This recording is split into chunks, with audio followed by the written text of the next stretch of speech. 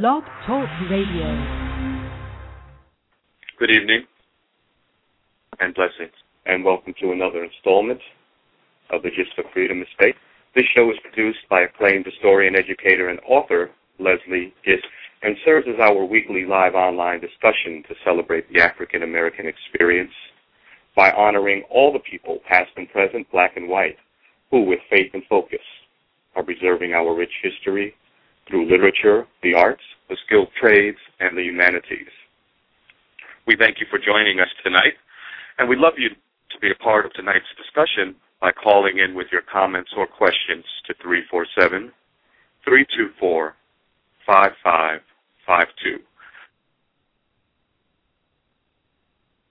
Good evening, everyone. My name is Preston Washington. I'm your host this evening for the Gist of Freedom. We're coming to you over www.blogtalkradio.com/The Gist of Freedom. I'd also like to remind you that this program, along with other previous programs, are available for free via iTunes at www.blackhistoryuniversity.com. Also be reminded that should you want to contact our executive producer, Leslie Gist, you can email her at Leslie, that's Lesley, at thegistoffreedom.com. I would also suggest you send her a friend request on Facebook. Keep up with the history that she is presenting, the black history, the African American experience. Tonight we're going to be talking about an event that occurred September 15th, 1963 in Birmingham, Alabama. And that was the bombing of the 16th Street Baptist Church, which 4 little girls lost their lives. They were murdered. And they were Denise McNair, age 11, Carol Robertson, age 14, Addie Mae Collins, age 14, and Cynthia Diane Wesley, also age 14. Here to discuss with us on what's going on is Erich McMillian, who is the founder and executive director of Project1VOICE, Inc. And Erich is here to discuss with us an event coming up called 4 Little Girls, One Voice, One Play, One Day Project. Good evening. Good evening. How are you? I'm good. How are you tonight? I'm great. The weather's great here in New York City. Yeah. Great. I'm glad you could join us this evening here on the Gist of Freedom. And start us off. One play, one day, one voice. 4 little girls. Well, what as you said so wonderfully well, our organization is called Project1VOICE. Our signature event, we honor seminal plays from the African American diaspora. What we do every single year is we come together, we bring black theaters around the country together in one voice to read one play, one African American play classic, all in one single day. So that's where you have one voice, one play, one day. We've been doing this for about 3 years, and the idea was to create interest in African American theater and African American playwrights, and also to have a place where we can all come together to share those experiences in the African American theater. So what we're doing on September 15th, we're presenting 4 Little Girls, Birmingham, 1963. It's a collaboration between the Kennedy Center, Project1VOICE, Howard University, in cooperation with Duke Ellington School of the Arts and African Continuum Theater Company. It's a free stage reading that we're presenting of this play, and it's being directed by Felicia Rashad, who, as you know, is the Tony Award-winning actress, and she also played Claire Huxtable on The Cosby Show. And the play really deals with the bombing in a very unique way, in a way I think we have not heard this story told. It speaks of the humanity of these 4 girls who were actually not really girls. They were teenagers, except for Denise. Denise was a preteen. So we don't know who they were. We know that this bombing occurred, but we don't know what type of young ladies these were. And this show really delves into their humanity. So we find out that these were girls who were just like little girls today, thinking about little things that little girls think about. You know, how am I going to wear my hair? What dress am I going to wear to school? What boy liked me? Et cetera, et cetera. So we really get to know these girls in a completely different context. I see. And how did you select this particular play? And also, you mentioned Felicia Rashad. Tell us about her daughter. She got a gig coming up on Broadway. Yeah. Tell us a little bit about that. I just saw Condola Rashad and Orlando Bloom in Romeo and Juliet, which is one of my favorite plays. It's William Shakespeare, of course, but it was an extraordinary evening of theater. She's wonderful on stage, and so is Mr. Bloom. You should go and see it. And what's really interesting about it is the two families. One is Caucasian, and one is African American. Now, they say to me that this is a story that is not about race. For me, I was like, how could it not be about race? Because I'm looking at a black family and a white family. But you know, and in this story, they never really discuss what the reason for the feud is. But it's, to me, I'm looking at the fact that I'm seeing these wonderful people of the sable hue on stage speaking this wonderful language that William Shakespeare wrote so many years ago. It was a prideful moment for me to see Tony Award winner Chuck Cooper on stage, and also seeing Condola and so many other wonderful African-American actors on stage reciting these wonderful words by William Shakespeare. Yeah, and moving back to Four Little Girls, how did you select that play? What went into that? You know, it was interesting. I was actually on a website looking for something else, because we, you know, each year we select an African American play classic, and I was doing a bit of research, and I came across this play, Four Little Girls, Birmingham, 1963, and I was intrigued. I was born in Birmingham. I was born in Birmingham in 1963, not too far from where the bombing actually took place. So, and I just turned 50 years old this year. So, that time period is something that I was really drawn to, and I found that so many of my friends were not even casually acquainted with the story, the history of the Four Little Girls, and how they really helped to galvanize the civil rights movement.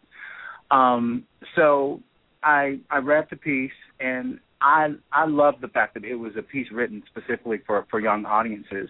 But I think what Christina Hamm has managed to do with this piece is she's writing to young people as young people, not as little kids, but she's writing to them as young people, and she's dispensing a lot of knowledge about these young girls. And also I think what she does so wonderfully well is she makes these four girls accessible. They're not these iconic figures. They become human beings.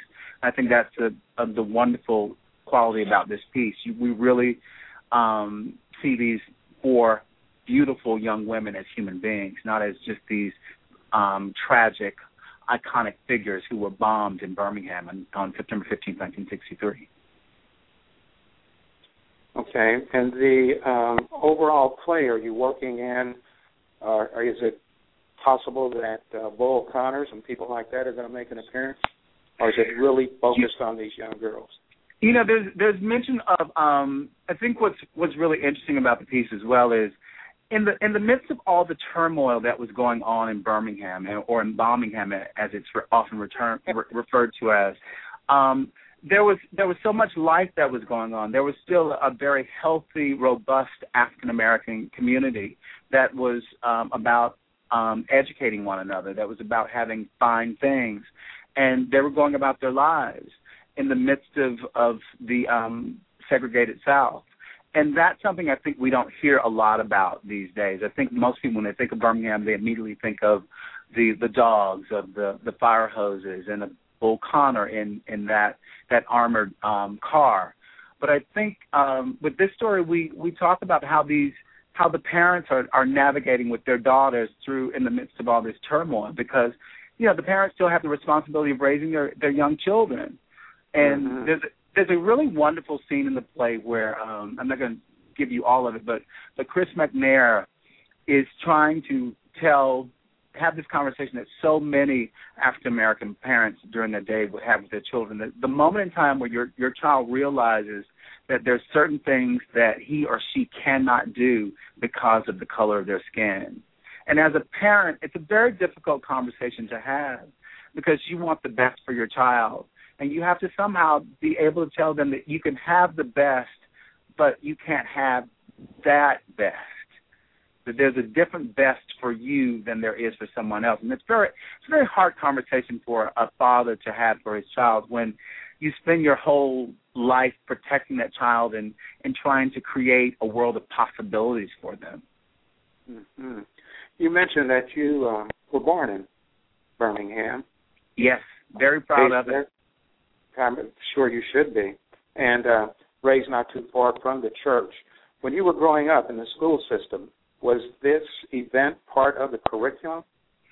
And how did the community deal with the history of this bombing? You know, it's interesting. I think in the African American community, there are a lot of things we don't do sometimes, and I think sometimes we don't really talk about those painful events in our lives. And part of the reason why this whole event came about was so that we can engage in conversation about the things that we oftentimes want to forget. But I think we have such a rich history, a rich story that's so a part of the American narrative, American history. And some of those moments are very painful, but they're all what has made is a part of the fabric of America. So when I was growing up in school, it was only Black History Week. We had not ascended to the month that we have right now. So a lot was crammed into the week. And I grew up, I went to a school that's called Lincoln Elementary School, and Lincoln Elementary School was not too far from Parker High School, which coincidentally is, I just found out today, is I think it's celebrating its 120th anniversary as a high school in Birmingham, which I think is really, really extraordinary as an all African-American high school. It's been in existence for over 120 years. But I went to Lincoln Elementary School, and it was all Black, but the teachers were so committed to excellence, to teaching us about who we are. And so that week was filled with a lot of facts about learning about George Washington Carver, about Frederick Douglass, about Phyllis Wheatley. You know, these wonderful, iconic role models that helped shape the person that I am today. Okay. Well, how did the Black community, white community, did they ever come together to commemorate the event? Are there any playgrounds, markers, recreational centers? There are quite a few throughout the entire country. I mean, here in New York City, there's the Addie Mae Collins Center, which is a school for preschoolers here. There's the Carol Robertson Center in Chicago. There are quite a few markers in the city of Birmingham today, and actually there have been quite a few places that have been dedicated over the last few years to the memory of the four little girls. But you know, there's also I just wanted to add this as well. A lot of people just are not aware that there were two boys, actually not little boys, but two boys who were killed on the same day. They were a part of the aftermath of the bombing. They were killed later. It was Johnny Robinson and Virgil Ware. One was killed while riding his bicycle, and the other was just shot in the back. So I think it's important that we remember that there were 6 young people killed on that day in Birmingham. Oh, I didn't know that. That same day. Yeah, they were killed later in the day, and I think that's something that, as we look at the history, it's something that a lot of people didn't want to deal with because, you know, those 2 young kids were troublemakers, so to speak, and they were juvenile delinquents, and I think that for a lot of people they were a source of shame because they did not have these quote unquote pristine backgrounds. They were they had a little checkered past, and so when the movers and shakers of the movement were looking for people to bring to light, the idea of these 4 young innocent girls was a lot more gripping for the headlines than to talk about 2 boys who had a prior record. That doesn't diminish the fact that they were killed and that they were wrongfully killed. I think when you're developing a campaign, as the civil rights movement was, of showing people how the American system is not treating all of us equally, I think you have to be careful in who you select to be the people who are in front. And I think they were cognizant of that, but also aware of the fact that these young boys were killed. But I think it was something that just sort of became sort of lost throughout the years, and it's just something that people just did not talk about. Exactly, and glad you mentioned that. I didn't know about the little boy that got killed. Also, Leslie just posted about a 5th girl who was in that bombing who was injured, Sarah Collins Rudolph. Yes. And actually, tell us about that. Yeah, one of the things I love most about this project, we contacted all of the family members about this, which is actually something a lot of people don't do. And actually, in my conversations with them, they told me that that there are a lot of people who do things in honor of their family members, and they're not even aware of it. And so before we proceeded with this, I wanted to make contact with them and tell them what we were doing and tell them how we were remembering their loved ones. But Sarah Collins Rudolph was a survivor. She was actually with the 4 girls that day at church, and she survived. She survived with some severe injuries. She lost an eye. I think she also has lost some hearing in one or maybe both of her ears. But interesting in speaking with her, I think we have to remember the time in which this all occurred. Now today we can go to psychiatrists and psychologists and talk about things that happened, but they told me that back then you were basically told that, you just have to get over this. You have to move on with your life. But how do you move on from losing your best friends, from losing your sister, and losing them in such a tragic, awful way? That's a memory that she told me that she relived nightly for a number of years, and she still has nightmares thinking about it. So, we're dealing with a lot of people who while being on the front lines and paving the way for myself and so many others, they lost a lot. They suffered a lot, and a lot of times they suffered in silence as a result of it, because no one was there to help them maneuver through and help them get better and understand why certain things had happened, and just having that outlet to chat. Is it true that she's living in poverty and has filed a suit for reparations? The latter I do know to be true. Now, whether she's living in poverty, I don't know that to be true. I know she's not a rich woman by any means, but I do know that she did not accept the Congressional Medal of Honor, and she I'm not going to quote her, but she basically said something to the effect that she couldn't eat a medal. So, and I think it's more so for the pain and suffering that she's had to deal with over the years, because I think, she's been forgotten. She was a survivor of a very tragic bombing. And speaking of that, talk to us a little bit about the logistics about this play, and we'd like your contact information. And how can we watch this streamed live? Great. I think we also have to remember, too, that we have about, I think at last count, we have about 25 or so organizations across the country. The number may be a little bit larger than that. But it's a mixture of African-American-based theater organizations and some quote-unquote mainstream theaters, if you will. There are some libraries, some museums that are also involved in it. They're also doing a live presentations of Four Little Girls, Birmingham, 1963, and it's going to use local talents in those specific cities. What I love about what we're doing in this very inclusive, collaborative nature of the arts is that we're allowing different voices to be heard in Atlanta, in Houston, Texas, in Dallas, Texas, in Hawaii, in Alaska. They're all bringing their own personal flair to this piece.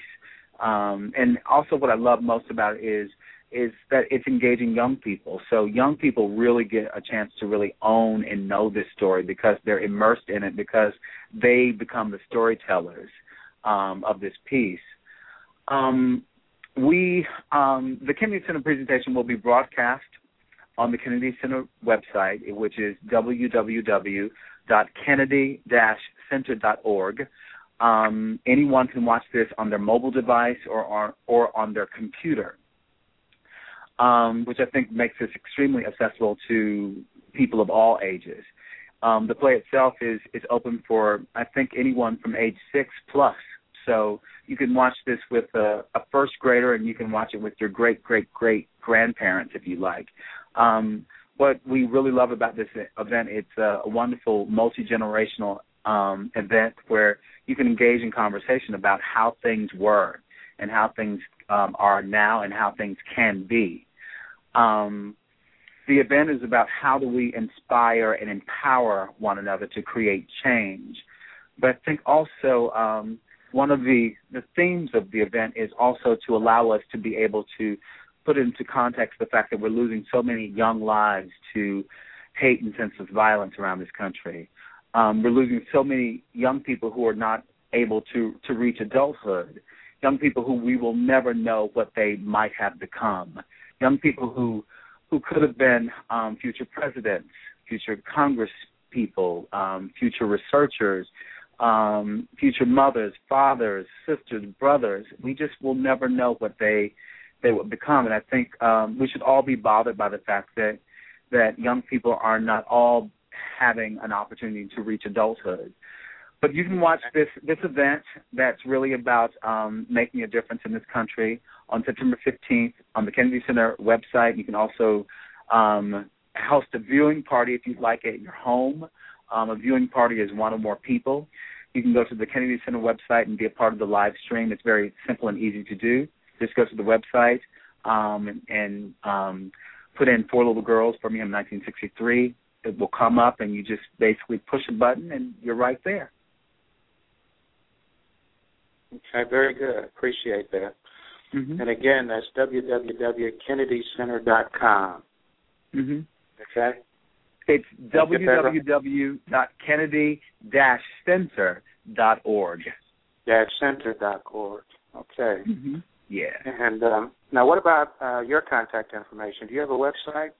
Yeah, our website, it's www.project1voice.org, and that's the numeral 1 voice. And our slogan is basically, how will your one voice be heard? Because we think it's important that people understand the power of your one voice, whether it's one voice as an individual or our collective one voice. I think there's a lot of inspiration and empowerment that can come out of igniting our individual and collective voices. I would encourage our listeners to organize some watch parties and view this over live stream over the Internet. This is a very serious and a very important presentation. Yeah. And there are a lot of young people out there. Thinking of my grandchildren right now. They really need to know this story and the full impact of this story and how it actually turned the civil rights movement around. It most certainly did. It most certainly did. There's a wonderful quote, if I might read this. It's something that Angela Davis wrote about her childhood friend. Our childhood friend Carol Robertson, and she wrote this in the article, and it's something that we echo in the play itself. It's basically this. What bothers me most is that their names have been virtually erased, that they are inevitably referred to as the 4 black girls killed in the Birmingham church bombing. I would like to remember not only the terror that claimed their life and that of her Sunday school friends, but also the positive lives they claimed for themselves as teenage girls, along with our memories of that horrible day and what it symbolized. I would also like us to consider what Carol Robertson, Cynthia Wesley, Addie Mae Collins, and Denise McNair might have become. I think that really, really sums up for me is the history that is behind this day, and the history that we're not remembering, the history that we're not telling each other and the generations that are to come. It's important that we share our narrative, the complete narrative of America and of the world, and that we not consider contributions or how we've helped, but how we built this nation and how we built this world. We are the architects of the world and of America. We have built this country. We were there when everyone else was there, even though that doesn't quite always make it into the history books, but we know that. And I also think it's important that we do not rely on other people to tell our stories, because if we don't tell it, no one else will, and no one's going to tell it the way we're going to tell it. You know, you were talking about the young people, and you think there'll ever be a play relative to the Trayvon Martin incident that might serve as a catalyst for the next civil rights movement? You know, I think in the event that we're doing, I think that's the reason why we've expanded the theme of this entire event, and we're looking at the fact that we're losing so many young lives to hate and senseless violence. I think with that said, we've included Trayvon Martin, we've included Emmett Till, we've included Anne Frank, we've included so many people, so many young people that we've lost to hate and senseless violence. I think the history of the 4 little girls, as you said so wonderfully well earlier, it helped to galvanize the civil rights movement in the 60s. It was the reason that Congress accelerated the legislation of the Voting Rights Act and the Civil Rights Act. It is the reason why we are able to be the people that we are today with the freedoms that we have. We owe a lot to 4 young women who gave an ultimate sacrifice so that we can be doing what we're doing today. And I think we should remember them, remember how they've changed the fabric of America. You know, we've been celebrating the 50th anniversary of the March on Washington and Dr. King's speech, I Have a Dream speech. Were you keeping up with that? And what did you think of the president's mood when he made his speech and the topics that he hit on? You know, I think it was wonderful. I think it was a really great day. I have to say what I applauded most was the fact that there were so many women that were speaking, because I think we tend to forget that that women were also the architects of the movement as well. And I think we have to remember that behind, or actually not behind, but standing next to Martin Luther King and Medgar Evers and Malcolm X were some really strong women who not only were taking care of their families, but also were there to be a source of inspiration for their husbands who were carrying a lot of weight. You know, imagine a spouse coming home from being in the trenches and being shot at and being jailed, and the tension and that brings, and you have a wife who's at home taking care of your family and who is also there to listen to you. But I think one of the things that people forget about the civil rights movement is that the civil rights movement was a movement of the people. It was a movement of regular, everyday people like George Lee, who fought for voting rights in 1955 in a town called Belzoni, Mississippi. A man like William Moore, who was a postman from Maryland, who would literally walk letters to governors denouncing segregation. Viola Luiso, she was the mother of 5 and an activist, and the great Fannie Lou Hamer, who coined that infamous phrase, "I'm sick and tired of being sick and tired." These are regular everyday people, and I think we have to remember it was not only the iconic figures that we need to remember.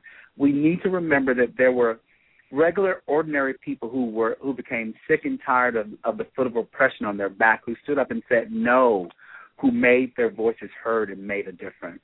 So I think this is a day to commemorate all of the both sung and unsung heroes of the movement. Yeah, I'm certainly glad that you brought that up in terms of the women's involvement, and that goes all the way back to the Underground Railroad. And yes. I think it should be mentioned that Mahalia Jackson is getting a lot of credit for encouraging Martin to do the dream speech when she kept interrupting him to tell him to talk about the dream. Martin, talk about the dream. Mm-hmm. Yeah. And because the speech that he was giving was scripted and had no mention of the dream until he was prompted by Mahalia Jackson. Yeah. I think that's an excellent point you bring up, and you're exactly right that the women in the movement have been overlooked. Yeah, and and I was going to say too, when we look at African American families in particular, women, the matriarchs are really have been the movers and shakers of the families for decades. My mom was a huge force in my life and shaping the man that I am today. So I think history would be very incomplete if we don't include how women have built not only history, but how they also built the movement for change in this country and the world. Exactly, and some of those women were Sojourner Truth, Harriet Tubman, going all the way back to the Underground Railroad. And speaking of women in the movement, I want to ask you this question, and I'm sure you're familiar with the Russell Simmons and the Harriet Tubman sex tape that he put out there. What's your thoughts on that? You know what? That I'm not familiar with, I have to say. Mm-hmm. Okay, well. Mm-hmm. but I do have to say, I think what's great about the movement is that the promises of the civil rights movement have become a reality for all of us. And I think one of the things to remember about the civil rights movement, I think the movement was more so a movement about how we can change existing laws. And I think when we look at what happened with Trayvon Martin, I think it's important that we become involved in the system, the lawmaking and the policy making in this country, because what happened to Trayvon was tragic, it was unfortunate, and should not have happened. But I think what it reminds all of us is how much more we need to be engaged in the political process, and not just in the national elections. I think now we have to be involved in state and local elections as well, in that government, in that process. There's so many things that are being put forth now to make sure that we can't go to the polls to make our voices heard. I think that's the reason why we need to come together. I think what we've been hearing echoed over and over again is that we need to come together as a coalition of people, as in one voice, to create change and to empower and inspire each other to create policy and laws that really reflect America. And I think the laws like stop and frisk, stand your ground, do not reflect America. I think there are people who are speaking out against those laws, and I think it's important that we all make our voices heard in regard to those laws and laws like them. I hope our listeners were paying attention to your comments about the voting process and getting involved in local politics, the city level, the county level, neighborhood level, school board, PTA, whatever. Getting involved. Yes. That's an excellent point, and I appreciate that. Now, you gave us some contact information, a website. Do you have a Facebook fan page? Yeah, you can go. We have a Facebook community. It's Project One Voice, Project the number One Voice. It's a community. It's not a fan page. I love the fact that we were able to create a community page, because I see Project One Voice as a community. It's all of us coming together to do this work. I don't know your listeners. I believe in a higher power, and I want to say that this was not something that I did on my own. There was someone guiding my footsteps every step of the way, because we started this journey in September. I started this by myself, and the journey got a boost in March when the Kennedy Center came on board. I literally called the Kennedy Center blindly. I don't know anyone at the Kennedy Center, and I said, we should be producing this at the Kennedy Center. And they said, yes, we should. And they came on board. All right. And I'm a great speaker, a great talker. I'm a producer, so I can get things out of people. But that's something I couldn't do without the help of the man upstairs.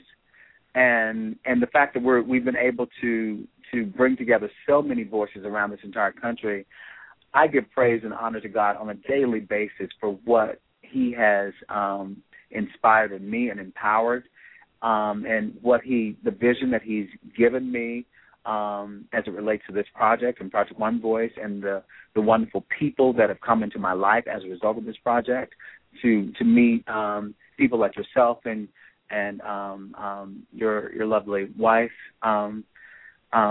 It's just been remarkable for me. It's been life-changing. It's been life-altering. It's been inspiring, and there's still so much work to be done. But Frederick Douglass said, "Power concedes nothing without a struggle." So the civil rights movement and what we're doing on September 15th, I think is an example of how what we can accomplish once we come together in one voice. Yeah, I want to make a correction there. Leslie and I are not married yet. She's in New Jersey and I'm in Missouri. I apologize. I think you should be. I should be honored, actually. Thank you. So, but there is a Leslie Joy Allen who wanted to say hello to you. Yes. No? Okay. Well, she's made some contact, and she says hello. Yes. Leslie Joy is amazing. Okay, she's amazing. Yeah. Go ahead. I'm sorry. No, that's okay. But I wanted to thank you for that tip on the community page. You're educating a lot of us here. Yeah. In reference to what's available in the social media networks. What about Spike Lee's movie? I enjoy. Little girls. Were you empowered by that? Oh, I think it's an extraordinary piece of filmmaking. What I love most about this is it's about facts.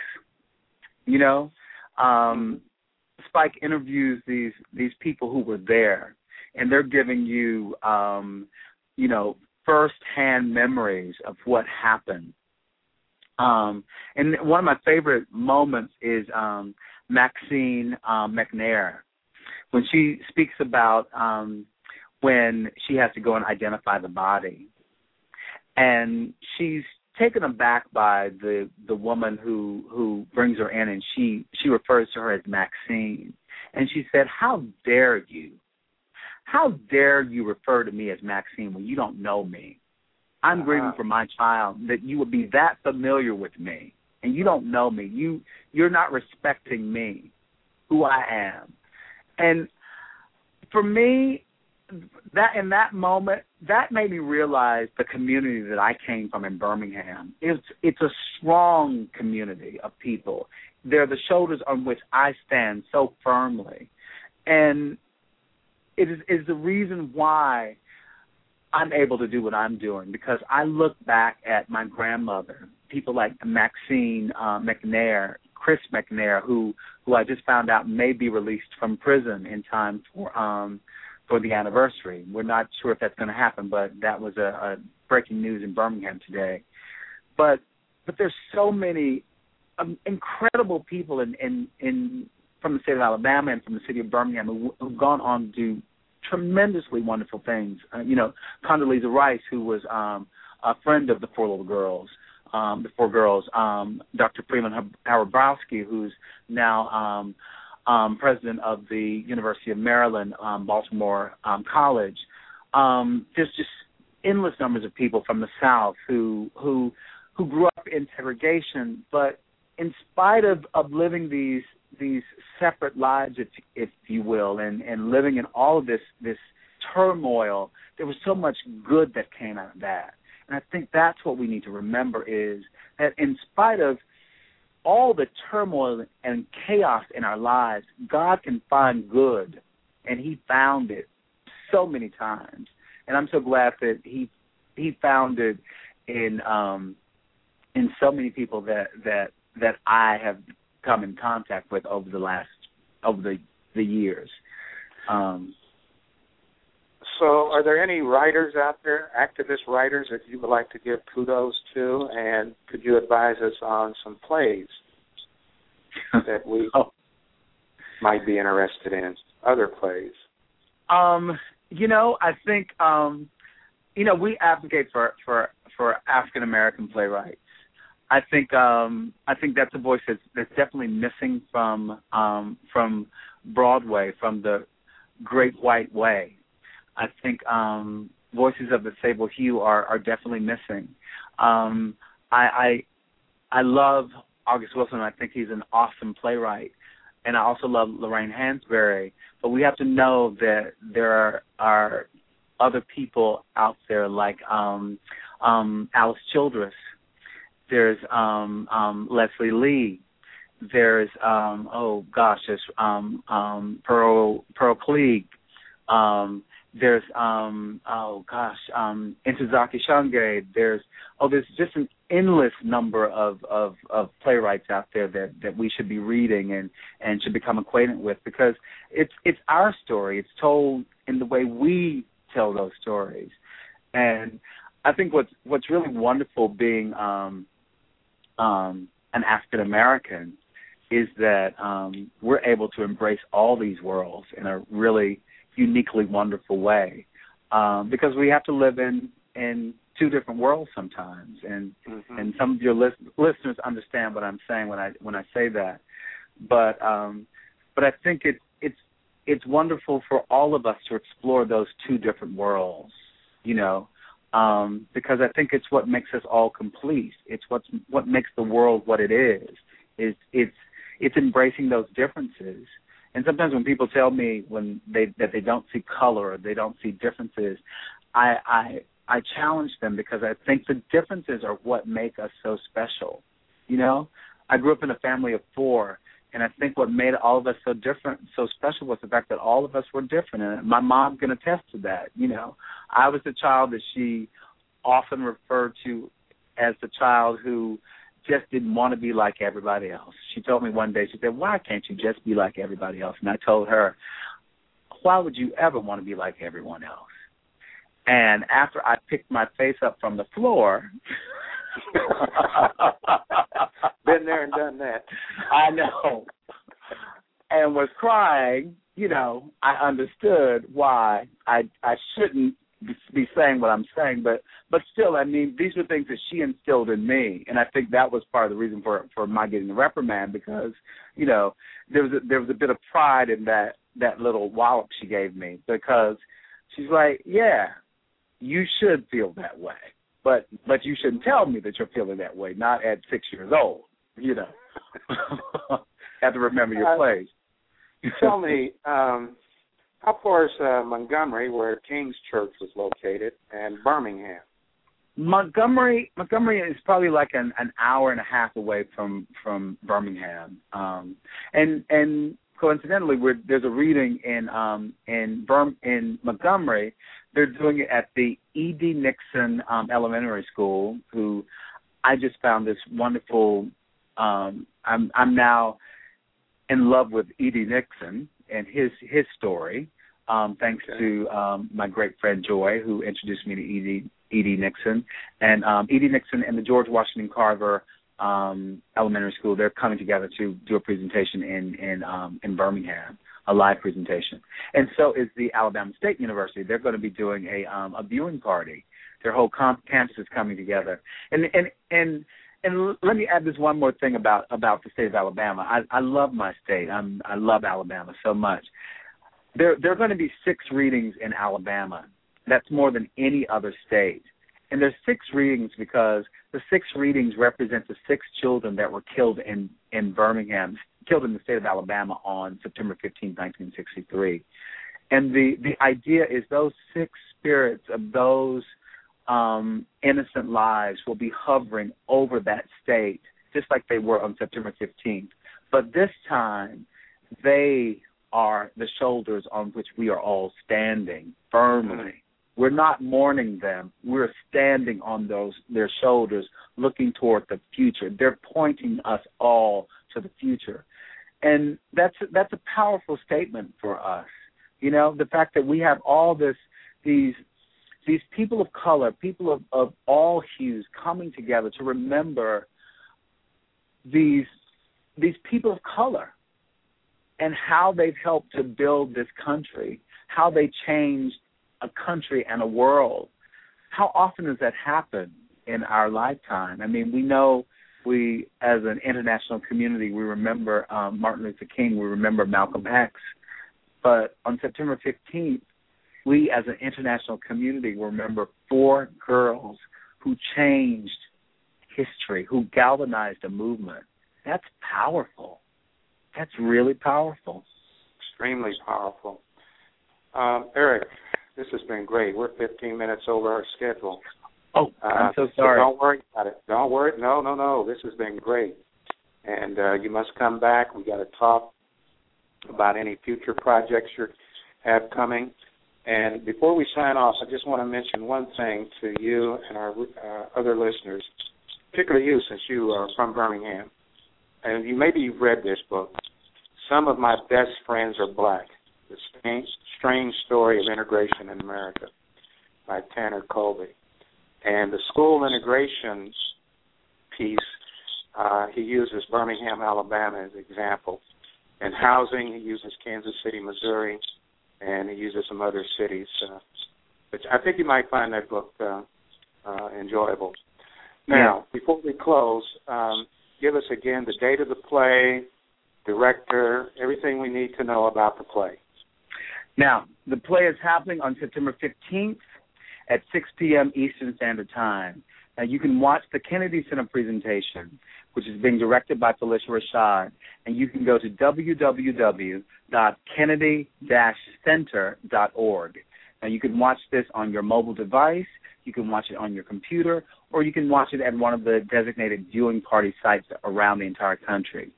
But also check our website, which is www.project1voice.org for a complete listing of venues around the country that are presenting live presentations. So there may be one even closer to you than the Kennedy Center. But we want everyone to come and be a part of this and let and show how your one voice will be heard on September 15th. Very good. Are there any black theater organizations you'd like to mention are involved in this project? The Ensemble Theater in Houston is doing Ensemble this. In Houston, okay. Ensemble Theater in Houston. The Ebony Repertory Theater in Los Angeles. Okay. Stage Aurora in Jacksonville, Florida, is joining us. Stage Aurora. Okay. the African American Repertory Theater in Dallas. Actually, they're actually just a little bit outside of Dallas. They're in, I can't think of the name right off of my head, but also the Black Academy of Arts and Letters, which is Curtis King, which is the third largest venue in Dallas, third most frequently visited venue in the state of Dallas, in the state of Texas, in the city of Dallas. Those are just some of the locations. Also, there's Dillard University and is doing a reading in New Orleans, and there's a organization in Shreveport.